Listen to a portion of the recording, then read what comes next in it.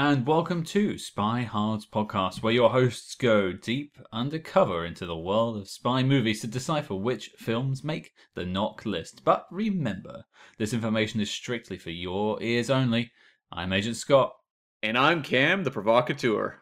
Well, Cam, what do you call this mission? Operation question mark? No, Operation exclamation mark. Ooh. No, but Cam, seriously, what are we talking about this week? Scott, we're going back to World War II with 1965's Operation Crossbow, starring Sophia Loren. Name in lights. This is a Sophia Loren vehicle. I want to make that very clear to everyone listening. This movie does not happen without Sophia Loren, and she is the shining star at the heart of this grand adventure. That's right, she's on every poster. She is in all of the marketing. Sophia Loren is the star of this film, I can confirm that. She's in every scene. They should have called it Operation Sophia Loren, because that's what it is.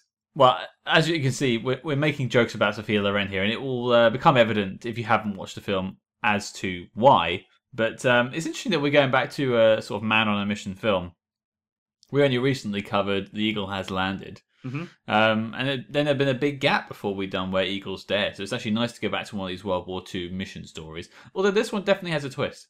Yeah, this was an interesting one to tackle. And I mean, I had never seen this movie before. I had no experience with it whatsoever. And I'm someone who's watched a lot of World War II movies. I mean, a lot, well over 100.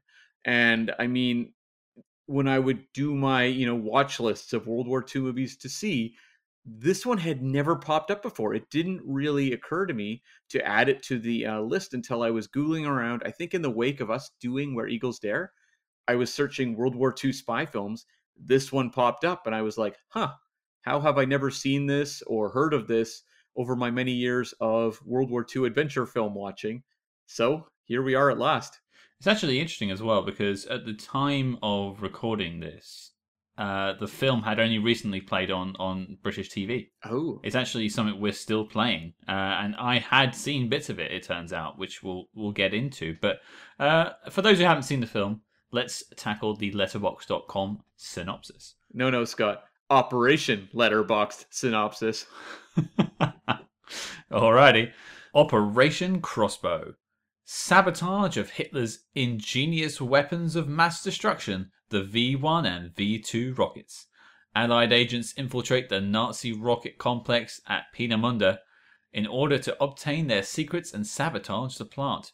The film alternates between the German developments of the V-1 and V-2 missile rockets, with a German cast speaking their own language, and the discovery by British intelligence of the weapon. That's a strange one, isn't it? It feels more of a historical breakdown than an actual plot synopsis. Quite truncated as well. It's like there's no it feels like it should be punctuated in different places. Maybe I'm just not very good at reading. Well, I would also say some of the people that write these synopses for Letterboxd aren't very good at writing, so or it's a combination of the both. I don't know. And he's read my writing, so that's Mm, pretty damning on them. that's right. Although you write a lot of these Letterboxd synopses, right? Yeah. This was me. This is your hobby in your off time. That and putting pictures of Sophia Loren on film that she's not actually in. You're like Blues Brothers 2000 in this madcap adventure. Sophia Loren stars as.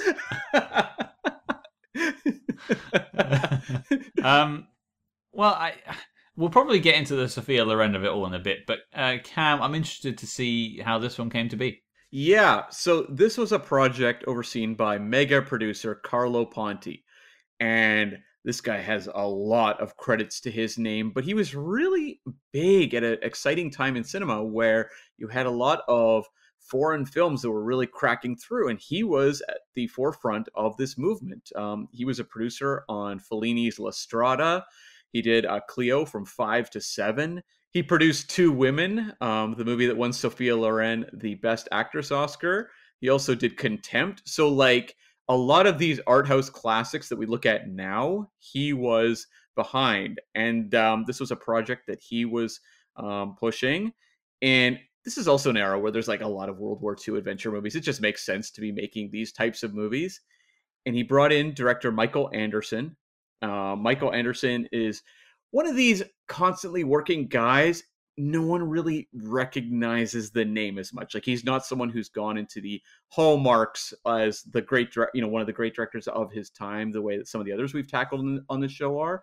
But he's pretty prolific. He did movies like The Dam Busters, which was hugely influential on Star Wars. He did the Oscar Best Picture winning Around the World in 80 Days, which is not one of the Best Picture winners, but it's very big. It's a very big movie. He also did The Wreck of the Mary Deer with Gary Cooper and Charlton Heston, a project that when I saw that on his filmography, I'm like, why do I know the name of this? Like, why is this sticking out so much? I've never seen this movie. I read the synopsis. It means next to nothing to me. But for some reason, I couldn't figure it out. And it had a Spy Hards connection. And that's why it was leaping out. Go on. It was a project that Alfred Hitchcock was going to do and couldn't crack the script. And so he did North by Northwest instead. So I probably referenced that film back when we did, episode 2 of this podcast on North by Northwest. That was so long ago. I feel so old now.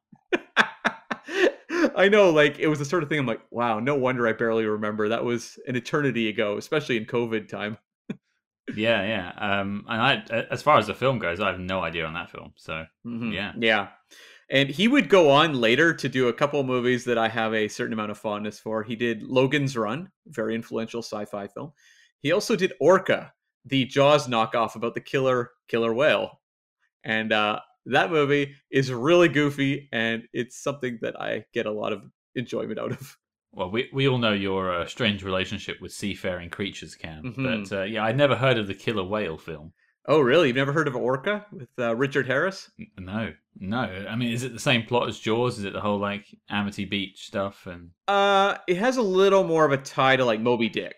It's a whale on a revenge mission, and the whale's on the revenge mission. Okay. Yes, the whale's on a revenge mission. So it's Jaws 4 here. We're talking Jaws 4. It is. Yeah, its newborn is killed. And actually, I don't even think it was born at the time. It was like, yeah, it was a very ugly, it's a very disgusting scene that I don't really want to recount. But there is a scene where a whale takes down a house. And for that alone, it's worth watching. That's some like Sharknado level nonsense right there. It's a crazy movie.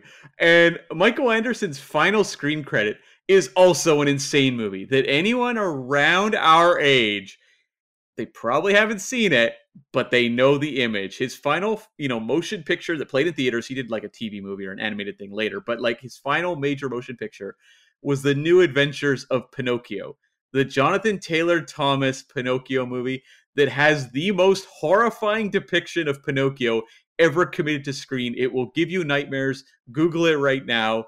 It is horror fuel. Well, I need to sort of pick apart your point first, because you said people in our age range, and I'm Cam. I'm pretty sure. Oh Jesus! there's a difference in age here, man. I don't think you should be dragging me down like that. I think it should be as much of a touchstone for you as it is for me.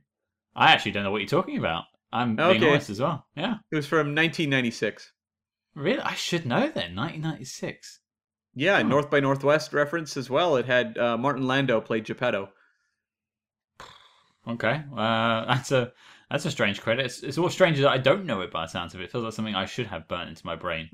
It's like Casper territory, and I loved Casper. It was not a hit movie. Like, it was a real box office bomb, but it's just like the image of Pinocchio was so terrifying that it got a lot of traction, and I still see people post it here and there online. Oh my god. That's horrifying. Why is this a film? I've never seen it, but I probably should before I die, right? Oh my god, Martin Landau is like a creep. But that's not the problem. Oh my god. Oh, there's a picture I just found I will be posting on our social media of Pinocchio, and his mouth is covered in... Okay. I don't know what Geppetto has been up to, but we'll leave it at that.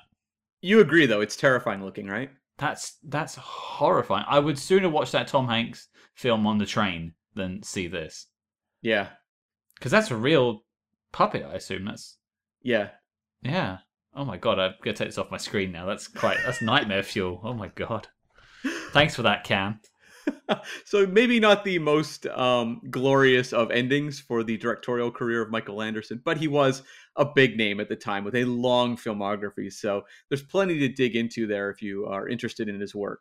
Um, I've really sold it from Orca to Pinocchio, but there's a lot more good out there.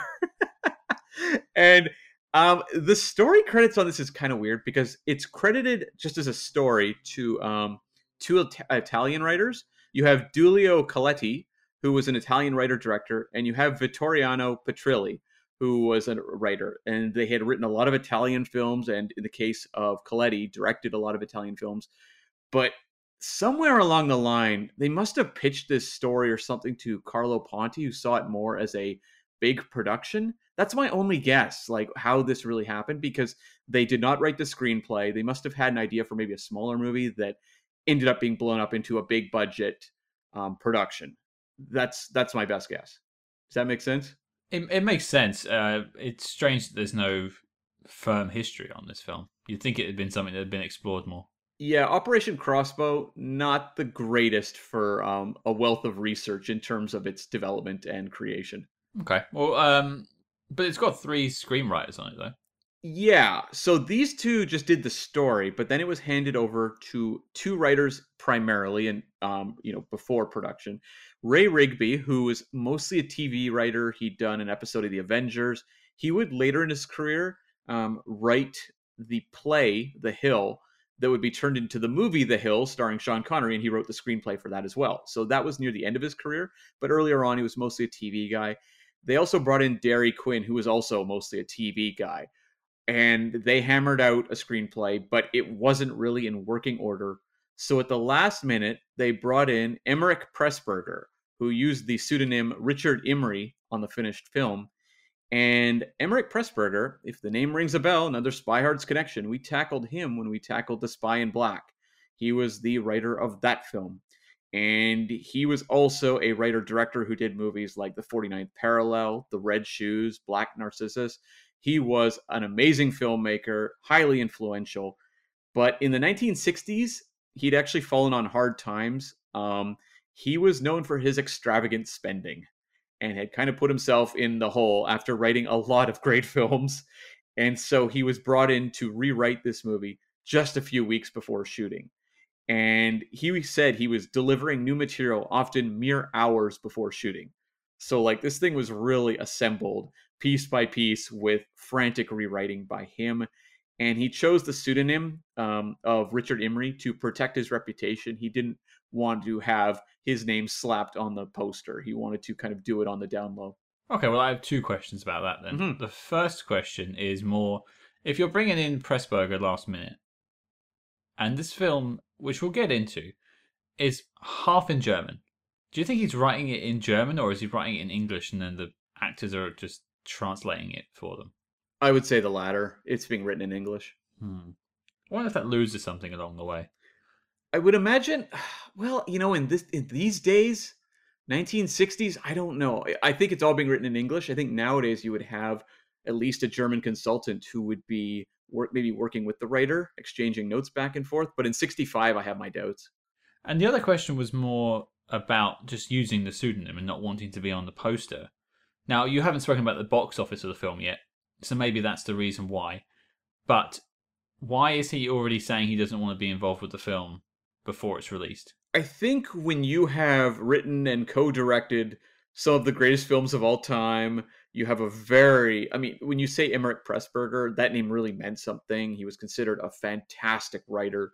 The idea you're coming in to do Punch Up on a sort of B-level World War II film, and I don't say that in a disparaging way, just when you compare it to some of the big World War II films of the era, like The Great Escape or something, like that's an A picture. That is a top quality director. That is all of Hollywood's talents coming together. This one was a little more on the next level down. It's still got a lot of talent attached, but it's not quite at the top tier level in terms of in terms of being a production. So I just think, like, for him, he would see it as a bit of a step down, especially because it's like kind of just doing cleanup duty. I just find that a bit bizarre. I understand trying to protect your legacy, I suppose, is the way of looking at it. But at the same time, I never understand those people who are embarrassed about doing a job. It's like, hey, I'm Emmerich Pressburger, and welcome to McDonald's. What can I get you today? Like, Mm. hey, the guy's making money. He's earning a paycheck. What's the big deal? But I suppose if you're one of these, volatile Hollywood types that's a bit worried about your reputation, then maybe that's why. I wonder if it's also like if you're frantically rewriting the day of, in the back of your mind, are you expecting this to be good? Like, at a Mm. certain point, is it just a cash job that you are not the most confident in what the end results will be? So you're like hedging your bets that it's not going to turn out great. So I don't really want my name slapped on this thing. You can only polish a turd so much. It's still a turd at the end of the Hmm. day. But then, do you think he just thought it was a bad script and he couldn't fix it, and so he just did that? More less to do with the legacy and more to do with the fact that he just thought this was a lost cause, but I'll do what I can.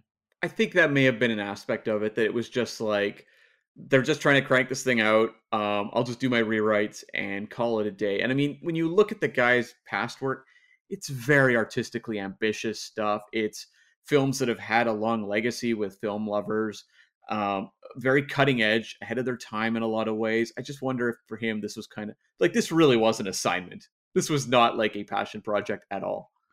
What are you talking about? Getting guys to do fake parachute scenes is the height of cinema. You know what? I got good things to say about that scene. So Yeah, same actually. I'm taking the Mickey out of him doing this in terms of the screenwriting, but I actually have a lot of nice things to say about this film. But we'll get to that. Do you have any more for us? yeah, so Sophia Loren, we highlighted her. This movie was sold as a Sophia Loren film. You and I thought it was a Sophia Loren film going into it. She's all over the posters. First build in the movie. She has really one extended scene in the movie, and that's about it. She shows up about I think like 47 minutes in or something like that. And how this happened was she was actually married to the producer Carlo Ponti, and she was considered a huge box office draw at the time. And so they thought we can get her into this movie, and that will really boost up its international appeal, and we could draw a lot of box office with this.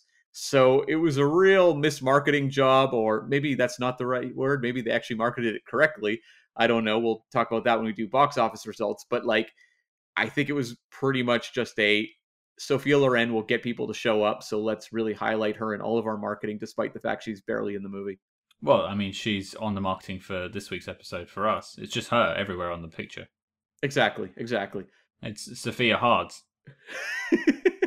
And I looked it up. She was actually married to Carlo Ponti for 50 years. So good for the two of them. They made it Yeah. work. Hmm.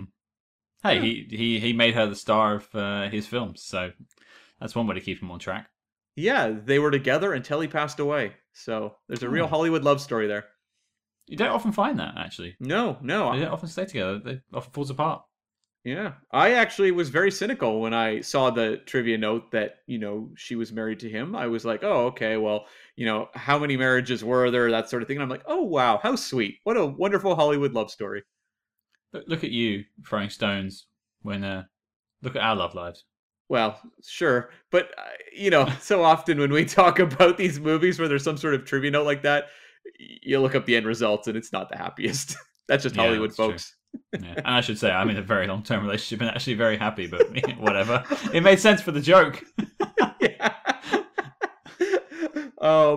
And Sophia Loren, I only really found one comment from her regarding this movie, and that's that she really didn't work with anyone who worked on the movie because she, again, is in one scene really. So, she works with George Papard and, a couple other people, but that's about it. She didn't meet the majority of the cast. Again, not a surprise at all. Um, so after the initial release of this movie, it didn't really grab audiences, and MGM freaked out and they changed the name of the film. So we had Operation Crossbow, and they were like, okay, people might think it's a medical film. That's clearly why they're not showing up. I read this bit of trivia. I don't often look into trivia, but I read this bit of trivia and I found it absolutely hilarious because I think back to America renaming things. You think to License to Kill Yeah.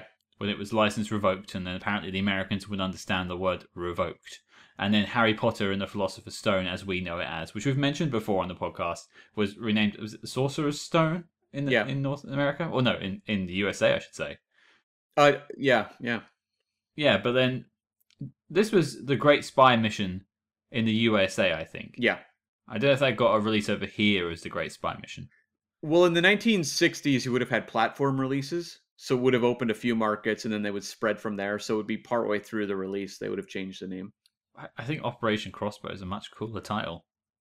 I agree 100%. The Great Spy Mission is very generic. And I don't think it really helped the movie at all. Although I am fascinated in their minds what Operation Crossbow as a medical drama means. See, I'm not up on my like medical drama films. Do they exist? Medical drama films?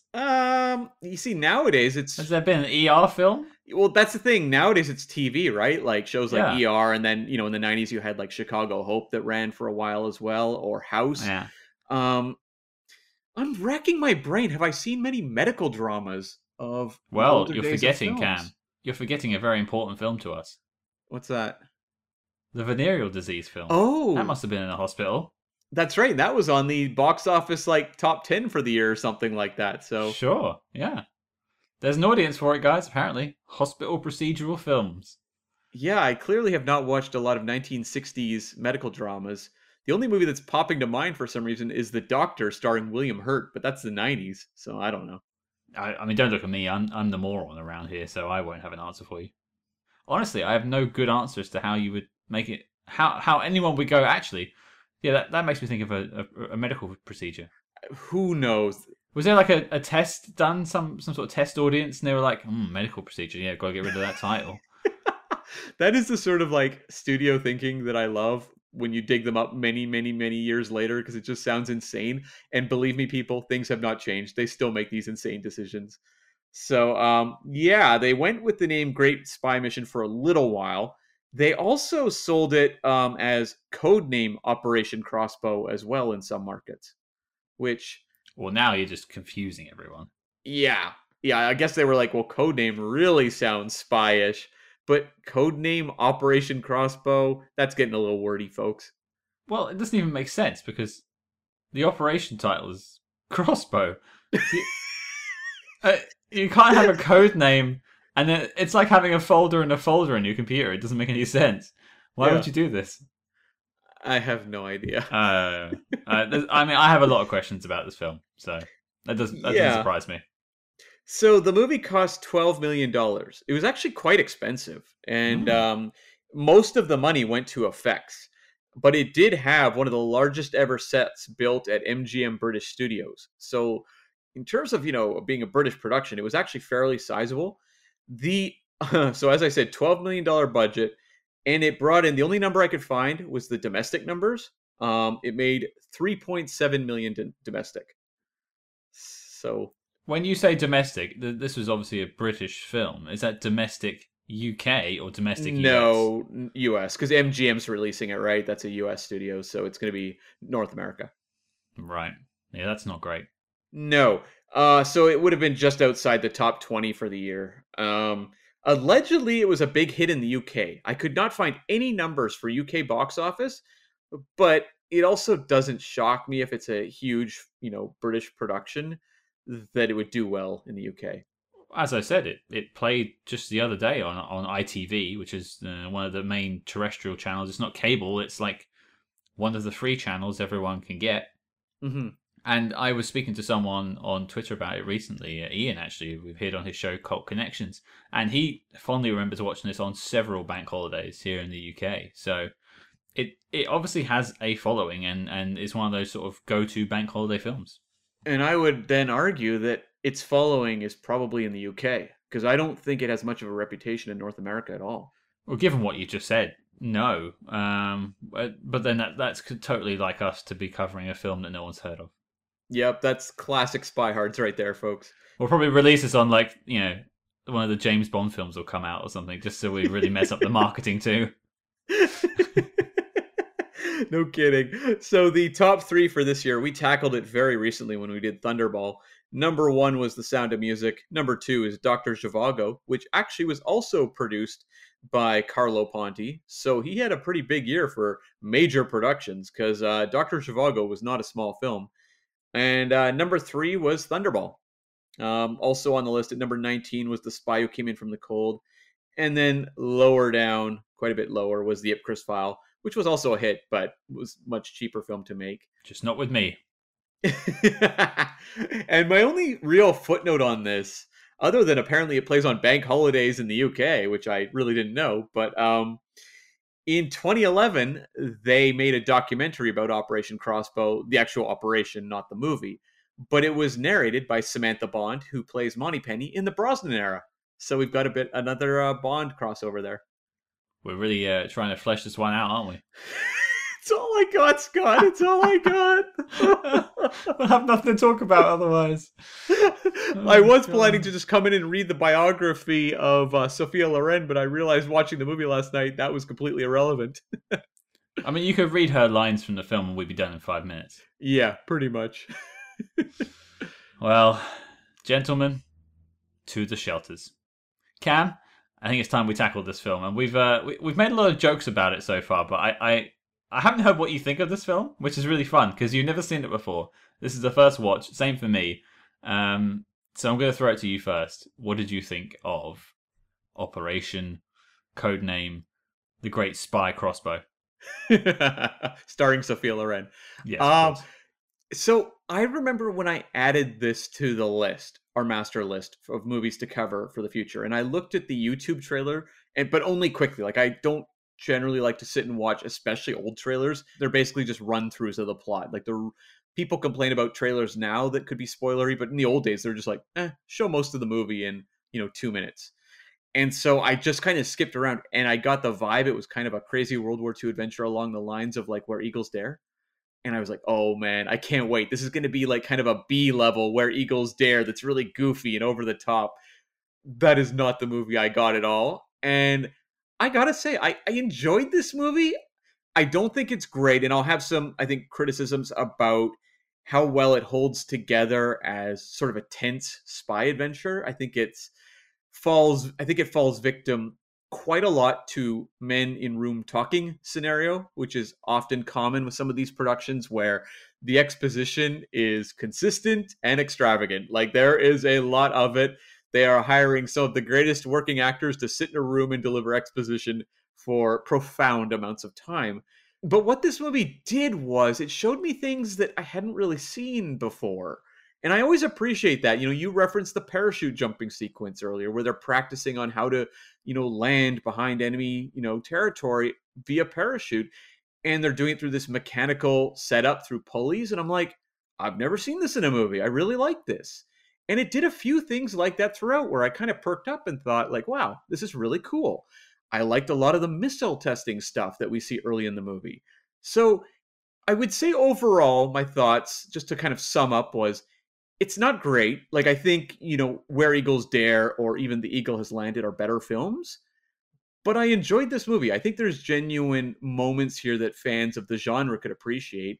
And I kind of understand why it doesn't have necessarily the most profound legacy, but it's one I think that was genuinely interesting to watch. I was in one of those situations when I was watching this film the first time, where my opinion changed the second viewing.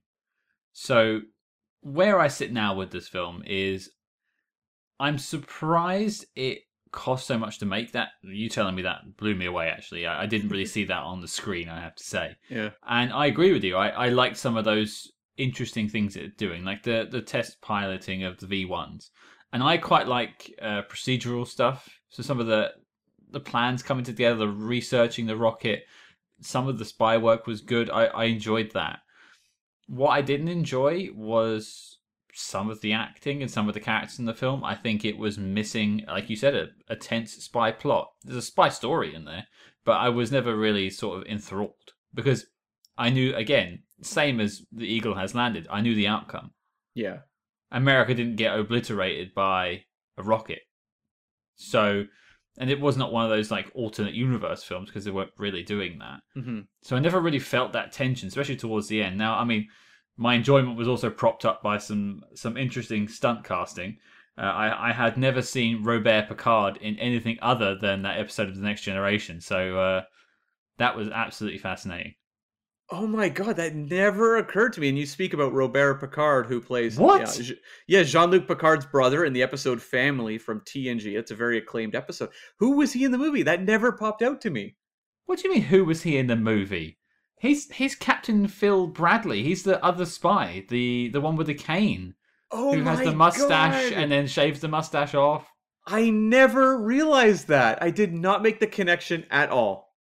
Wow. I mean, has this now made the knock list because this revelation?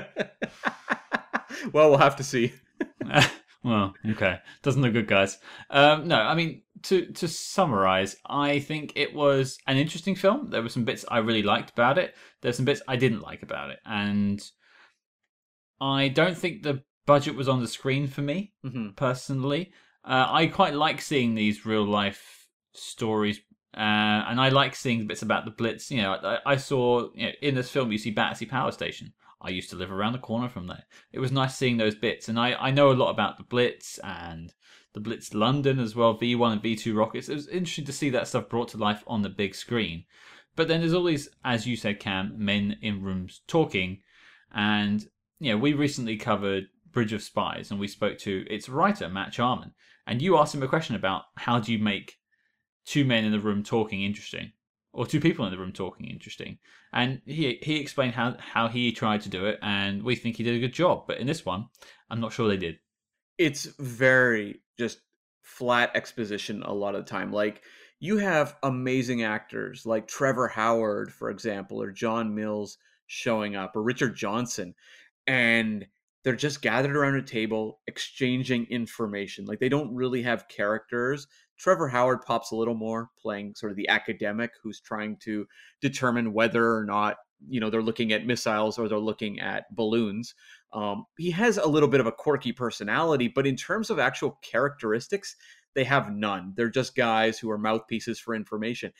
And their roles are essentially what, if you were to watch this movie made now, most of this information will be doled out either via some sort of voiceover at the top or even just text that the audience reads. The Germans are working on V1 and V2, rockets and, flying bombs. That is what's going on. Continue with the spy story. Whereas here, you get a solid half hour of these guys just talking around tables about what's going on. And I mean, they do intersperse that with actual, and this is some of the things I find interesting with this sort of dueling story that this film has going for it. You do have the Allies, it's the British basically, working together to put the spies in the field. You do also have scenes of the German research facility in Peenemünde actually doing the research on the V1 rocket and troubleshooting some of its problems and getting it up in the air. This film doesn't really spoon feed you any information. You kind of need to know what's going on in the war at that point. I mean, the D-Day landings have happened, Mm-hmm. but it doesn't necessarily tell you where the war is and how badly it's going for Germany. Because by the point the V1 rockets are being launched, the Germans are on the back foot. Mm-hmm. They're basically behind their lines in Germany. They've lost France more or less. So they are starting to try anything, much like the situation in The Eagle Has Landed. But yeah, I found all that sort of secondary story of Germany quite interesting. Yeah. And I'm a little confused because, like, the events of the actual crossbow mission Mm, took place between June of 44 into about late March of 45. But the facility you referred to in Peenemünde was bombed by the British in 43. yeah. So I got a little confused about the timeline of this movie because they establish it very much as this victorious, ally assault at the end of the movie. But I don't know that works time wise. No, I think there's some flaws in the actual history of this because there wasn't a big boy rocket they were working on to attack New York. That was completely made up. Hmm. The V1s were already in the air and the V2s were being used, and then Peenemünde was attacked. If it was attacked in 43, then that was the end of Operation Crossbow.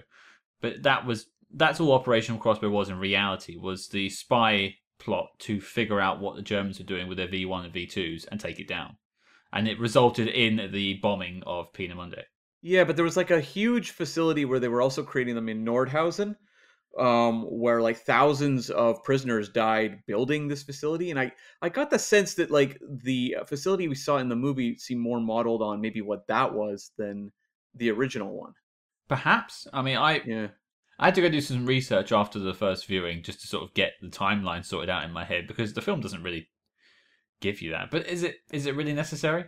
I don't think it's necessary because it's playing that whole men on a mission sort of adventure feel. Like you're not showing up at this movie for a history lesson. And I want to just right now apologize to all World War II historians who are listening to this and are pulling out their hair listening to us. We are not historians. We're doing the best we can with the information we have at hand. I was going to the Richard Overy's book, The Second World War II, The Complete Illustrated History. Um, Gives a pretty good layout of the war, but not with the complexities that maybe historians would bring to it. And Cam obviously needs pictures for whenever he does any sort of historical readings. There's a reason we do movies week to week and not books. Mm.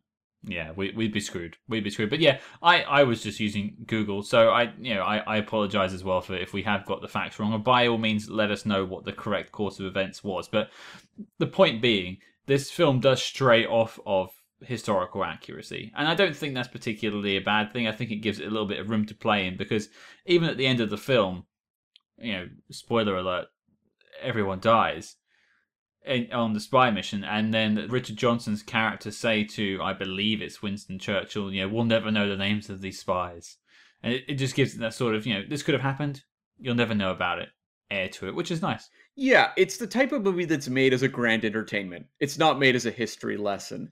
I think, some people get frustrated with movies like this, but I have a little more of a different attitude towards them, which is the movie is very clearly pitched as an adventure. So if you watch this movie and it makes you interested in the events, it's done its job. You're going to go and look into what Crossbow actually was. But if you're just looking for a adventure film, it works on that level. So you'll walk out happy. Well, I think I want to bring up some questions I have about the film. Mhm. And one of the biggest ones I have is I've got this written down as a plus and a negative. I'm interested in what you think. And that is the fact that half of this film is actually in German. Yeah, because we've done a few German movies. So we did, or not German films, but movies with Germans in them. I think of obviously The Eagle Has Landed very recently, where they were all speaking English, and you have Michael Caine, the most German actor of all time, you know, speaking in his classic native German tongue. Whoa, Cam, you're sounding too German right now. Please rein it in. He sounded about as German as Donald Sutherland sounded Irish. Yeah. So here, maybe just because I've been brought up on movies where it is subtitled German, like they were actually respectful enough to actually keep the language, Mm. I feel more at home in this than I do with the accents, or as so often the case where they gave them like I I mentioned it in Eagle Has Landed, where they would give um German soldiers and stuff vaguely British accents. Like it's like that just means they're German. Like to North American audiences, that was like a shorthand. But I think this is far more effective and feels more authentic. See, I liked it from the sense of, you're getting close to real German. These aren't German actors. These are people who speak German, who I think are mostly European and British actors. But the question I had for you was, do you think this is one of the reasons why people didn't necessarily turn up for this film?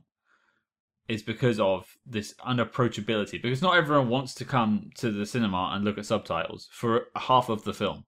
Yeah, that could have been a part of it, because I think audiences, although it's weird because this is an era where a lot of art house stuff is crossing over. A lot of European films are crossing over to North American screens, and so it kind of became cool to see some of these films which would have been all subtitled. So I'm wondering also if people are just more gradually getting more comfortable with subtitles. Um, I wonder more so if this movie just feels, boy, maybe a little old fashioned when you compare it to some of the things, Thunderball opens this year. Like there's kind of this push towards what's going to lead into a bigger influence of European films on American films or British films. And when I say European, I mean more like the Italian and the French films. Mm-hmm. I just wonder if it felt a little too old school at its time. Well, I mean, I've forgotten that this came out the same year as Thunderball. It really doesn't feel like the same year. No. You compare to the spectacle and the sort of bombastic nature of Thunderball. This is a very, very slow film. Yeah, and it's opening also, against stuff like Sound of Music. It's just like I don't know that this movie offers like the crowd pleasing sort of delights that some of these bigger movies did of the era. And it doesn't feel as ambitious as like a Dr. Zhivago. So I just wonder if kind of the appetite for World War II adventures was waning, even though it's only a couple years after The Great Escape. But then, like, the next decade, The Eagle Has Landed came out, and that did moderately okay. Yeah, yeah, but maybe you needed a little bit of distance, perhaps. Sure. I would also argue that it seems like if the studio is changing the name 3 different times, the marketing was probably pretty poor. And they probably didn't have much faith in it, given what Yeah, Pressburger did and stuff like that. yeah, Um, Well, one thing I liked about the film is the fact that basically anyone can die. yeah. You have a lead character played by Tom Courtenay, and you think he's one of the POV characters in the film. He's basically there with your lead man played by George Papard, and then he's killed at like the 50-minute mark, quite brutally. Yeah, you have that moment where they're going to parachute in, and George Papard and Tom Courtenay parachute in, and they're suddenly alerted via radio, like, cancel the mission. One of the guys, the alter egos they're going to use, the alter names of deceased, Dutch and German citizens, are one of them is wanted for murder. It's like, oops. And Tom Courtenay gets the short straw and winds up being the guy who's wanted for murder. And you get some really intense interrogation scenes. You have this character played by Anthony Quayle, who I believe was in The Eagle Has Landed as well. His name Mm-hmm. jumps out to me. He plays Bamford, who is a German spy who's posing as, a British soldier when we first meet him, and he becomes like the antagonist of the film as he circles back to Germany. He's able to pick these guys out, and you have a great scene where he's interrogating the Tom Courtenay character and trying to get him to break, to just admit you are, a allied soldier. And he never does, and he gets shot, just coldly in the streets for it. But what a great little character journey for someone who in a different film would have just been like, the second or third banana of the crew. You would have had George Papard and Jeremy Kemp as sort of the main guys, and you would have had Tom Courtenay as like, the third guy. But here you get a really fantastic send off to that character. And this is one of the bits of the film I enjoyed, apart from the fact that the feel of anyone can die, because, I mean, we'll get to Sophia Loren's character in a minute. But you see this character played by Anthony Quayle in sort of a briefing at the beginning, and that's it. He's just kind of there for a couple of minutes, and you almost forget about him. And then you see him in this German police station, and you go, oh, Yeah. shiitake mushrooms. This is this is bad stuff. Like, he could get caught, and then, Tom Courtenay's character is caught and soon sentenced to death, but given plenty of opportunity you know, to give up. But then also wind it back a little bit. Tom Courtenay has been arrested because, as you said, the person he's pretending to be was wanted for murder. But then the police gave him one last chance. Mm-hmm. They said, "Right, we need scientists right now. Hitler needs scientists. We're going to send you down to work on this rocket. Stay out of trouble." They're walking him out the police station. Who walked by? Anthony Quayle. He's like, no, that's a spy. And this guy's life is once again turned upside down in the space of 2 minutes. And that, for me, was quite interesting storytelling. And that brought me back up after the interesting Sophia Loren turn. Yeah, I thought like Tom Courtenay was really strong with this character, and he felt much more authentic to me than George Papard's Curtis character. Like, George Papard is the movie star character. We Mm-hmm. first meet him, hitting on 2 women in the back of a car. He's just like the swaggering GI coming in to take part in this mission. Whereas, like, when I look at the Tom Courtenay ones, and even to a certain degree, the Jeremy Kemp, Captain Bradley character, they feel like a little more like human beings going through this experience. Well, yeah, you think it might just be how Tom Courtenay's playing it, but he is quite a slender man. And he's playing this meek person. When he's doing the parachute stuff we were talking about earlier, he was very nervous about it and didn't feel very confident. And then when he arrives in Germany, he's trying to hide, and he feels a bit unsure of himself. He doesn't want to be a spy, and then he's caught, and you can see like you're rooting for him. You want him to survive, so you're saying, hey, give it up, just give yourself up, don't die. But he holds through even to the last minute, where he's he's been beaten up to the inch of his life, and they say, right, we're going to kill you now, last chance, and he keeps his cover. He says something in German, and they go, and Anthony Quayle's character goes, well, sorry, and then they shoot him. Yeah, and because it's like a adventure film, you have that moment of like, he's gonna be saved somehow. He's gonna get out of this. Like, there is a tension to what that character goes through that is often absent from the rest of the spy adventure. Like, it feels like this is where they really hone in on what makes some of these spy adventures so compelling. Well, speaking of absent from the rest of the spy adventure, I think it's time we talk some more about Sophia Loren. Can we talk about her long enough that it equals her screen time? I want more. I want more Sophia Loren in this episode than in the film. Yeah. What a weird thing. This was, by the way, guys, this was a Cam pick, this film, and he's like, Scott, Sophia Loren's in it. I was like, okay. I mean, I don't know much about Sophia Loren, but I know she's a movie star, beautiful woman. Okay, great. And then she's not there for 40 minutes, but she turns up and gives a not a great performance, personally. I don't really rate what she did in this film. And then she's very quickly assassinated. Let's just say the Spy Master interview with Sophia Loren about this film would be very short.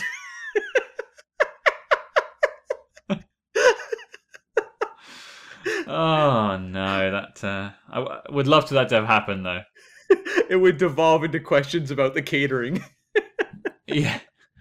What was the weather like when you shot that one scene that day? So, like, okay, what can I say that's like kind about this scene? Well, look, Sophia Loren is a great actress, so she like commits to the scene. Like, she's really strong, I think, through her moments here. And really, what's happened is she shows up at this hotel where George Papard's character is staying, and she is the wife of the man he's imposing. And I thought there was actually kind of a good moment where they are in the room together, and the German authorities come in, and the way that they have to kind of work around George Papard not wanting to reveal who he is, and finally admitting it just in a moment where they have their backs turned and he can cover her mouth. Like, I thought that sequence, that little bit of business there, was really effective. But a lot of it turns into this sort of protracted, and it's protracted to, justify the Sophia Loren billing. That's the only reason, because otherwise it would be a, minute and a half section of a different movie. But she just wants a divorce so she can get to Italy with her children. That's the entire gist of it. And we have to work through this negotiation of George Papard's character being willing to just sign off on the divorce and just get her out of there.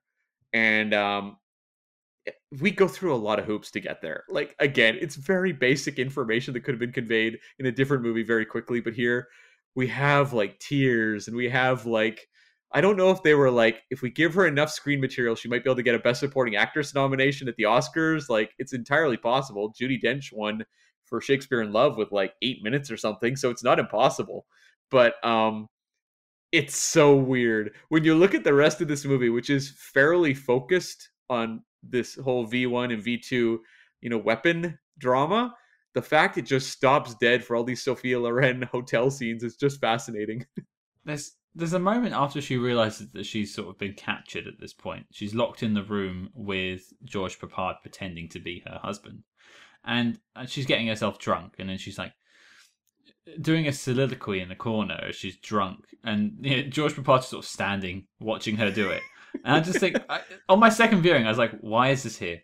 I get that she's here, you've got Sophia Loren, great, but I almost would rather they've written a scene that propelled the story. And I think this is going to start pivoting into some more problems I have, is there's moments in the film that just are there for no reason that I can think of whatsoever. Ooh, name some. You want more? Yeah, give me a couple. Okay, pointless scenes. All of the scenes of Richard Johnson, more or less, are pointless. Yeah. Every scene in The Office where he's talking to Trevor Howard's character, who I wrote down as Professor Fake News, because whenever he heard something, it was not correct. And after our spies infiltrate the base, they're finding out information. There's a whole 15-minute side adventure when they go back to England, and you get some really great explosions. Yeah. Of houses, which turns out they were houses that were set for demolition that they paid to blow up for the film, and they filmed it, and they look great. Some great demolition work there, but completely pointless for the narrative of the film. And it's not like, say, the final sequence where our spies are trying to open the bay doors to alert the bombers overhead. That kind of at least is part of the narrative of the film, and it has some tension to it, and you're rooting for the good guys to win. This whole bit back in England is complete nonsense, and you could just cut it out of the film, and the film would still get to the end. Yeah, it definitely takes its time, and I just want to note that they were opening the bay doors a couple of years before HAL 9000 was, so props to them. But and it's interesting that No Time to Die came out very recently to record in this episode, and the whole final sequence of the film is basically the same. You got to open those bay doors so the bombs can get in. I thought that was quite funny that they're still using that trope back in the 60s. But yeah, that was certainly an interesting part of the film. So yeah, there's all these things that I think were completely pointless in this film that really not only, sort of ruined the tension it was trying to build, because as we said, there's some really great moments of tension. The interrogation scene, I'm sure there's some other bits I can think of off the top of my head, but it's weighed down by these just 20-minute excursions into pointlessness. Yeah, I think that's also a note I made, which was that you are involved in the spy mission. Like, it's actually, it's working pretty well when you have George Peppard getting into this compound where they're building the weapons. Like, the set design is pretty fantastic. This whole, weapons facility looks incredible. It's all underground. It looks really cool. It has a little bit of a Bondian feel. Yeah. And you're kind of getting the lay of the land as to how it works. They aren't quite manufacturing maybe enough drama in this underground facility, but nonetheless, I was interested in where it was going. And then, like, partway through, it just cuts to that boardroom with those 4 or 5 guys sitting around a table, and they yak for quite a while. Then we get the bombings, and then we're, like, cutting back to the spy mission, and it was losing the tension of the spy mission. That, to me, was where the movie began to kind of not work so well.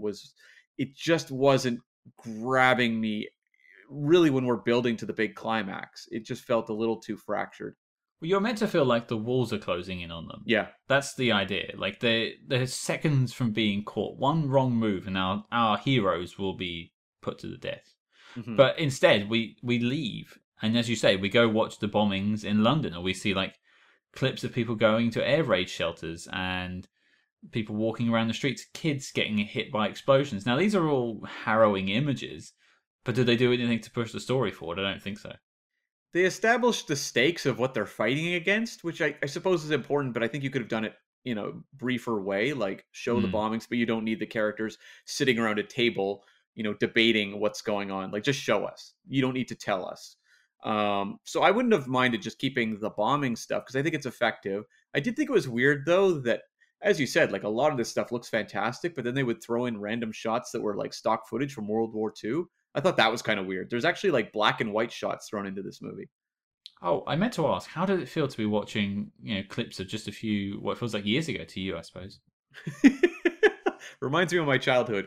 But it actually did bring a question to mind for you, which is, in Canada, we don't have this sort of history tied to us that we see represented in movies. What does it feel like, just as someone who lives in the UK, to watch sequences like this? It's a good question.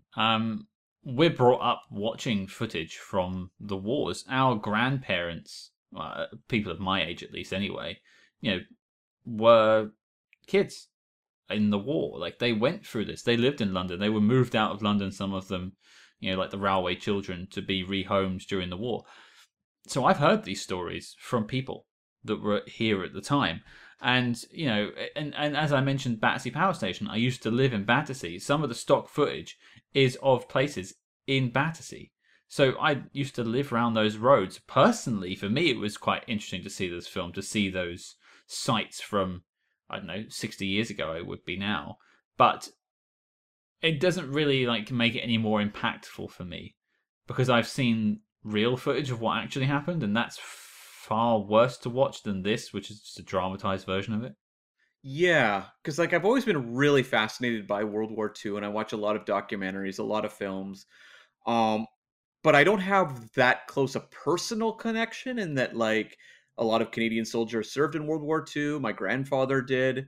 He was in the Navy, but again, it's not on our home soil. So, on my vacation recently, my sister and I went to the military fort. It's called Fort Rod in Victoria, Yeah, it is. BC. I know Yeah, it is. they must have been making Fort Rod jokes even at the time, but it's a really cool, tourist place to go. The World War II era, military base is just really interesting to go inside of and see all their outlook areas. But the story of it is basically like they built this big lookout area for attacking incoming invasions that never happened. End of story. At least they were prepared, I suppose. They were prepared, but nothing ever happened. So that's the story. So I don't have that close connection with the history I see represented in pop culture so often. As you said, as I said, it was a good question. I don't think it added to anything for me. I think to answer Mhm. it, I think seeing that footage, apart from going, oh, I know that place, didn't make me more invested in the stakes of this mission because ultimately I know what's going to happen. Yeah. My spies might die or survive, but does that mean anything to me? I don't know. And it also doesn't have an air of realism to it, really, that maybe would make it feel more like this happened in my world. Because when you're watching George Papard run around with a machine gun taking guys down, it definitely feels pretty Hollywood movie ish. Yeah, but then again, I quite liked the ending of the film. I think when this film lent into the more absurd things, it worked. Yeah. Some of its more crazier characters, um, when Jeremy Kemp is playing an officer at the beginning of the film, he's quite sarcastic about the whole experience, and that's fun.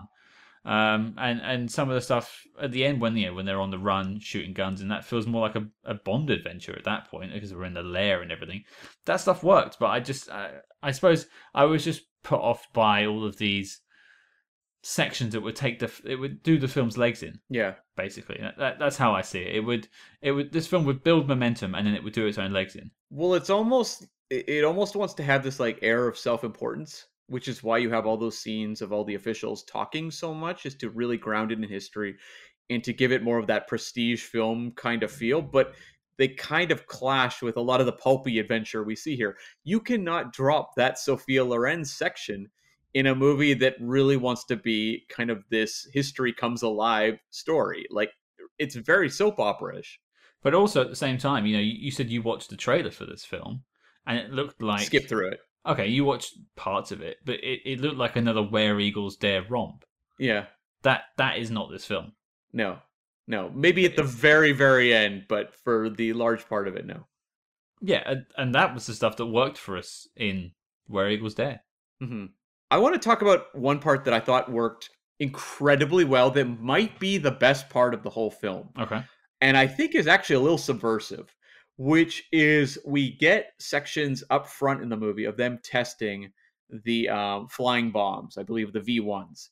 And initially, they're these bombs that the Germans have built that look a little bit like airplanes that fly and will hit targets from far away. And we're seeing the bombs are angling to the right, and they keep testing them, and they can't figure out what's wrong. And they decide to put seats in them and to get people to actually sign up. Essentially, they're drafting people into riding these bombs and tricking them into thinking it's like basically a plane, even though they're going to explode when they hit the ground. And we see a scene first off with a jockey doing that. And I thought these sequences were incredibly effective. I've never seen this in a movie before. I was just riveted to watch this entire project, and you have some amazing shots of like one of the flying bombs flying over the graves of the pilots who have flown these things before. I loved moments like that. And you have this sequence where you have this character named Hannah Reich, played by Barbara Rooting, and she goes up. She's a scientist who's working on this project. She goes up to actually fly one of these, and the idea will be she'll either bail or try to land the flying bomb. And it is so suspenseful, and the movie places you right there with her as she's flying this, and it is the tensest sequence in the movie. And the reason I say it's subversive is at a certain point I suddenly realized, why am I on board with this character surviving? The movie has tricked me into wanting me to like see this character succeed in what they're doing, when in theory it works out a lot better if this thing just goes boom. Yeah, I completely agree. It also gave us one of the best shots of this film past the grave scene. Seconds later, you have this aerial panoramic of a beach where she's actually landed the V1 rocket and all the German officers are running to her aid. I made a note of that just as a stunning shot. Maybe that's where the money went, but that looked great. I actually had a question for you on this topic. Yeah. I know it wasn't. I know she definitely didn't volunteer for this, and I will just say that the person she was playing was actually a real pilot in World War II. She was quite a noted German fighter pilot as well. But obviously, it's someone playing the character. But would you ever go up in that rocket? Not a chance in hell. I would get in though. I would just like take the seatbelt, click it, and the whole thing would explode. And they'd be like, "Wow, we've never seen that happen before. You really thought he would at least make it into the air?" It's the old Smith luck. So, I think that's Operation Cross No. It's like my demise would be so sad. They'd be like, "Don't put him at the grave next to the others." Like, yeah, just put him over there on the beach somewhere, a little further away, unmarked. We won't want to acknowledge him ever again. No, I think I would rather take being shot for desertion than going up in that. That just seems terrifying for a good 5 minutes before you plummet to the ground and blow up. Well, I mean, the first case we see, it's just like a guy who used to be a jockey who thinks it's a plane. Like he doesn't even understand what he's doing. In that case, I guess I'm okay because assuming I know how to fly at all. I'd be terrified if they shot me up now because I have no idea how to fly anything. But if I knew how to fly, I guess I would just be under the assumption I'm just going to try to land this thing. But if I knew it was a flying bomb, my God. Yeah, but back to your point, I think that was one of the best scenes in this film. And again, it goes back to the point we made in the beginning, and we keep hammering home. This film has some really great stuff inside it, but it's also got this really annoying thing where it just takes its own legs out every 10 minutes. That you get excited about something and then it goes, oh, actually, back to a boardroom. Yeah, and that's so common with, movies of the 60s and 70s. Eagle Has Landed had a pretty protracted setup to the whole mission, but once you're in the mission, all that stuff's gone and you just focus on the mission. But we, at least I griped a little bit about the 45 minutes of exposition leading into the actual Michael Caine stuff. But like I remember just recently I watched the movie Midway with Charlton Heston about the Battle of Midway. And I mean, holy exposition, Batman. A lot of that movie is just people in boardrooms talking and like pushing little things around on maps. And I'm like, oh my God, like I've seen the Roland Emmerich Midway. I went to see that in theaters and it's, not a great film by any stretch, but it at least had some life to it versus like the version that just stops every 5 minutes for a character to just walk on screen and just dole out exposition by the 10 minute at a time. I think it's time I make my obligatory House on 92nd Street reference. Oh, okay. Yeah. As all roads seem to lead back to the House on 92nd Street. There was moments in this film, basically some of the ballroom scenes, that felt very much like a docudrama, where they were trying to have this, because the character played by Richard Johnson, Duncan Sandys, again was a real person. Mm-hmm. So they're trying to use these real people sitting in the room with Winston Churchill, trying to make it seem that this was a real thing that was just classified, because you'll never know the real names of the spies. But whenever we go back to those scenes, all of the propulsion, all the energy from the film, all the rocket fuel, if we use the apt thing here, because we're talking about rockets here, it runs out. It stalls and the rocket goes plummeting to the ground, and it has to then try and get itself back up again. And that's where I think the problem with this film is. Yeah, yeah. And I have a question for you. Winston Churchill pops up in so many movies. Hmm. How often does it just feel like a caricature to you? Because that's what it feels like here. Oh, this doesn't feel like Winston Churchill at all, except for one moment. But I will talk about that moment probably right at the end of the show. Okay, fair enough, fair enough. I suppose I'm gonna throw it out to like final thoughts in a second. But is there anything you want to bring up? Yeah, just some of the spycraft in this movie I thought was really interesting. I enjoyed how we saw some of the work that goes into this, where they're given their covers, and we have scenes where George Papard is just reciting the details of his backstory. It was a way to kind of dole out to the audience some information about who these people were supposed to be, but also it just shows how a spy would probably operate, where they would be trained on all of these backstory details they need to be able to deliver seamlessly. Hmm. And I like that the movie was, again, showing me spycraft stuff that doesn't feel like we see in every second movie. Yeah, this is one of those. I think you would say show don't tell. Mhm. Well, you're seeing the spy learn his craft. Now, none of these three spies are trained spies. They're just military men that have been drafted into the job. So it's good to see them training. We shouldn't just have them turn up on day one in Nazi Germany and be like, sprechen Sie Deutsch. Like they shouldn't know what they're doing. So I'm glad we had those scenes where they were learning. Mhm. Although I would say George Papard is maybe a bit too good at it. But again, he's such a movie star character in this. He does not feel like a real human being at all. No, there's a couple of scenes where he's just like it seems like he's just watching everything happen. Yeah. It reminds me of Henry Cavill from The Man from U.N.C.L.E., usually the person I reference, where they just seem sort of above the film. Maybe that's the movie star in Henry Cavill too. Were you a watcher, or what sort of impact did the A Team have on you over your young life? Any? I can't say that. I think I've seen maybe one episode of The A-Team in my life. I've definitely seen the film, but I'm not sure that's a good thing. Yeah, because like I actually kind of dig the movie. It's fun, but George Papard was the star of the A Team, and every episode he would say at the end after they beat the bad guys, "I love it when a plan comes together." And then he would usually take he'd have his stogie in his mouth or something. That's the character that I see here. Like when I watch this movie, I go, "That's how he got that job as the leader of the A Team," because you could totally picture that at the end of him just being like, "I love it when a plan comes together," as the Ally bombs land on the facility. Now you said that, I can definitely see in my head a vision of him chomping on a cigar whilst doing it, and that makes sense. And I think he's great. I think he's probably the most enjoyable part of the film. Sophia Loren definitely wasn't. Ouch, cold. Well, she's playing it so sincere. Like she is, I mean, Sophia Loren, Oscar winning actors. I feel like she's getting into the psychology of this woman who's gone through a very difficult life and just wants to escape to Italy. And George Papard is just smirking and just playing this kind of flashy soldier type. It's like they're in two different movies in some ways. Yeah. Like you have the sequence where she shows up and she's asking to see her husband. Papard doesn't want to reveal that he is posing as her husband, and yet he's hanging out in the guy's hotel room for some reason. Um, Oh, I know why he was there. Mm. and there's the great moment where she sees the framed photo of her in the hotel room, and again, it's like really That's funny great. That's moments. tense. Yeah, That's a yeah. good moment. Yeah, like George Papard plays a lot of those moments really perfectly. Like I think they're funny, I think they're suspenseful. So he brings that movie star quality you really need to ground a movie like this. Yeah, I think he's probably the good choice for the actual lead of this film. If we're going to ask the question who is the lead, I think it's George Papard, right?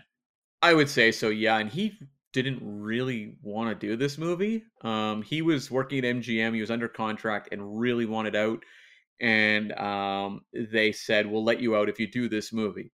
So like I don't know how happy he was to be shooting it, but I think the end result is you see a guy who really pops on screen and he works for the movie, the same way. Well, maybe not to the degree of Clint Eastwood or Richard Burton in Where Eagles Dare, but nonetheless, you do walk out of the movie remembering George Papard. I think Clint Eastwood and Richard Burton were working with better material. Oh, yeah. I have to Yeah. say, I think that's part of why Where Eagles Dare worked, whereas this one flounders. I would say in that respect, in terms of the story, which is weird because it's based off of a real life thing. You think it would just work, but it doesn't. It's not focused enough. I think that's the problem. We've already ad nauseum gone on about the guys in rooms, but just, you have that huge lull with the Sophia Loren stuff, and it just doesn't feel as kind of racing along the way that Where Eagles Dare does. Like, that movie really does fly through, and that was an issue we had with The Eagle Has Landed, was the whole like romance subplot with Donald Sutherland kind of stalling the movie sometimes. So I think with these types of movies, you want to keep the audience kind of braced and moving along. Well, I think people turn up expecting a war film with Hmm. war and action and explosions, and this film has a little bit of that right at the end. But apart from that, it's just, as you said, a lot of men in rooms talking. Hmm. Yeah, Um, okay, well, I've got like two final notes, so I'll probably do those and then throw it to you. sure. There's one other cameo I want to know if you picked up on. Hmm. It has a Bond connection. Did you see it? Yeah, Robert Brown, who played M in a couple of the Roger Moore films, as well as the Timothy Dalton Bond films, shows up just giving a report at one point. It's like a 2 sentence appearance. Same as Sophia Loren. Yeah, yeah, Robert Brown should be the lead actor of this film, I think. Put him on top. There yeah, you yeah. go. He was solid. I don't know that he's everyone's favorite M, but it's always nice to see him. The only other thing I had to mention, and I don't know how I came across this, I was on IMDb looking at some of the reviews for this film. And I'm not going to name who wrote this review, you can go and find it yourself. But I may have found one of the worst lines in a review I've ever seen. And don't forget, I write, letterbox.com synopses. So I know a bad one when I see it. So they're talking about Sophia Loren in this review. Yeah. She's gorgeous, of course. If Audrey Hepburn aroused the paedophile in men, Sophia Loren aroused a fully blown, brutish male animal. 1965, folks. What is that? Audrey Hepburn aroused the paedophile in men. I mean, it's not a word I've ever said on this podcast before, but I read it and I just thought, who writes that? And also, does Audrey Hepburn appeal to people who like kids? Uh, oh boy. I mean, I'm trying to. Sorry, in what movie did they reference Audrey Hepburn? Did they cite a specific movie? No, they're just sort of saying if Sophia Loren does this, Audrey Hepburn does that. Okay, the only reason I can kind of make a connection, sort of, I guess, is I think of the movie Sabrina with Audrey Hepburn, or even Funny Face, where it's like she's very young. Like, I think she's like 18 or 19 in Sabrina, and like the love interest is Humphrey Bogart, who's like 50 something. So it's like it kind of has a little bit of a creepy vibe when you watch nowadays. So maybe that's what they're referring to. That's the best I can come up with. I'm sorry, guys. I know this is not really connected to Operation, the best spy film ever, Crossbow, but I don't know. That's just a weird review. I thought I had to read it out. That is a review that has aged very poorly. Very, very, very poorly. I'll go check it. It's like written in 2021. Oh my god. Yeah, thanks. Yeah, that's pretty icky. But speaking, just pivoting off that for a second, you mentioned this really early on in the review about this maybe not standing the test of time. Do you think people appreciated this film more back then, or do you think it just didn't work then too? Judging from the box office, although, but what does the box office mean? Like box office, people just don't turn up for things that they do a lot of the time. It's not really to do with the actual film. It often has to do with marketing, yeah, or even just release strategy. I think it would have probably played okay, but I don't think it would have stood out that much. Like, I think audiences raised on movies like this in that era would have considered it another one of those, but probably not one of the great ones that they'd seen, like, Where Eagles Dare or Great Escape or something. Okay. Well, that wraps me up, Cam, on the film. Have you got any final notes? Yeah, I've got some historical stuff that might be interesting to people. So the V1 was the flying bomb, and the V2 was the A4 rocket. So the V1, they manufactured 10,000 of them. 7,488 were launched at England. 2,419 hit London. So that was their target. So you can see of the percentage there, the 10,000 versus 2,000 something that hit. The A4s were manufactured. There was 6,000 of them. 1,054 were launched in England. 517 hit London. So, I mean, catastrophic results, no doubt, but in comparison to what they were manufacturing and what they were aiming at, like what the mass scale of destruction that the Germans were intending to inflict, did not quite come to pass. And I mean, keep in mind the V1 and V2. I'm not going to try and pronounce the actual word the V stands for in German. It's quite a long word, but they basically mean revenge rockets. Yeah. They are revenge weapons because of us taking the beaches at Normandy Hmm. and making our way through and liberating France. This was a revenge plot from Hitler and his forces. But there's a really great website that I'll see if I can find and give to Cam to put in the show notes if you're a Londoner like me. And you can type in your postcode and it will tell you the bombs that went off around you and if your building was affected. A building I used to live in Battersea was affected by a rocket and partially blown up by one of the V1 rockets. Hmm. Which I just found that to be quite interesting. You can actually see on the building bits of that haven't been remodeled, but obviously were still intact, mostly from the explosion, where like there's shrapnel, Yeah. and that's a cool little bit of history there.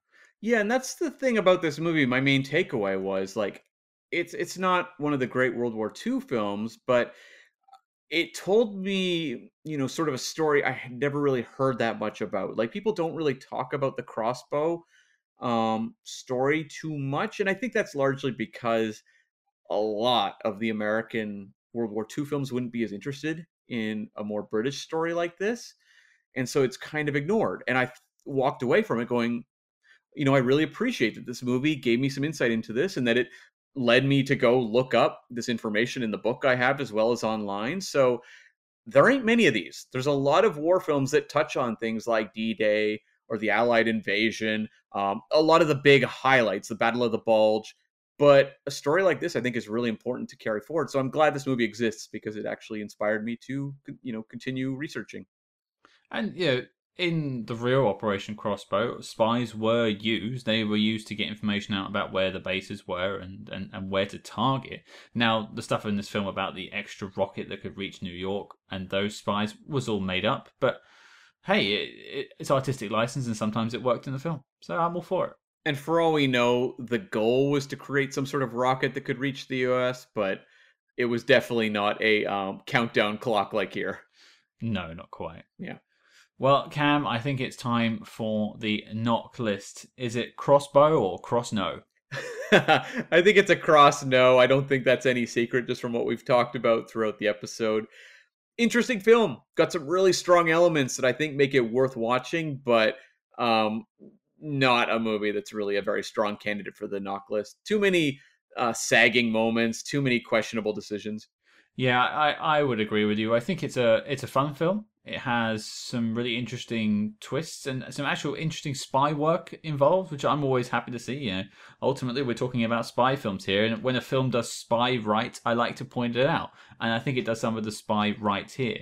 But I think as a film, it doesn't work Yeah. in its entirety, and it's a slog, unfortunately, to make the 2 hour mark. It doesn't feel like well, Where Eagles Dare. I shouldn't compare it because they're different films altogether, really. But 2 hour, I think Where Eagles Dare is 2 hours and a bit, 2 hours and change, maybe. I think it might be 2.5. Close to. Sure, it didn't feel that. Yeah. This feels longer. Yeah. But that's not anything against the performances. Even much as I've taken the Mickey, Sophia Loren is fine in what she does in the film. Maybe a bit hammy and doesn't really match the rest of the film, but she's acting. It looks good. But yeah, I wouldn't recommend this one to people trying to watch the best spy films of all time. If you're a completionist and you like war films, maybe go out of your way to see it. But other than that, it's a no. Yeah. Yeah. That's how I felt. I was glad I saw it, but won't be one I will revisit many times in the future. So there you have it, folks. Operation Crossbow is a cross no, and as such, it is not making the knock list. Cam, what are we up to next week? We are jumping forward 2 years. Not very long at all, because we are going back to James Bond land, baby, with You Only Live Twice, the 5th Sean Connery James Bond film. And I'm going to be really interested to see as we continue the evolution. Thunderball was a little polarizing in our review, so I'm curious if You Only Live Twice follows a similar path. I have seen it once, and I wasn't impressed. But hopefully my revisit changes that. Every single one of the Sean Connery films so far has made the knock list. Is this going to be the one that topples it? That's an excellent question. Excellent question, because I definitely have a history with this movie as well. So I think it's going to be a really interesting one to talk about, especially because of the pronounced role of Blofeld in modern Bond films. And this is the big reveal of Blofeld in this movie. And by the time we review this, I'll have seen No Time to Die, so we can, reference that back and forth.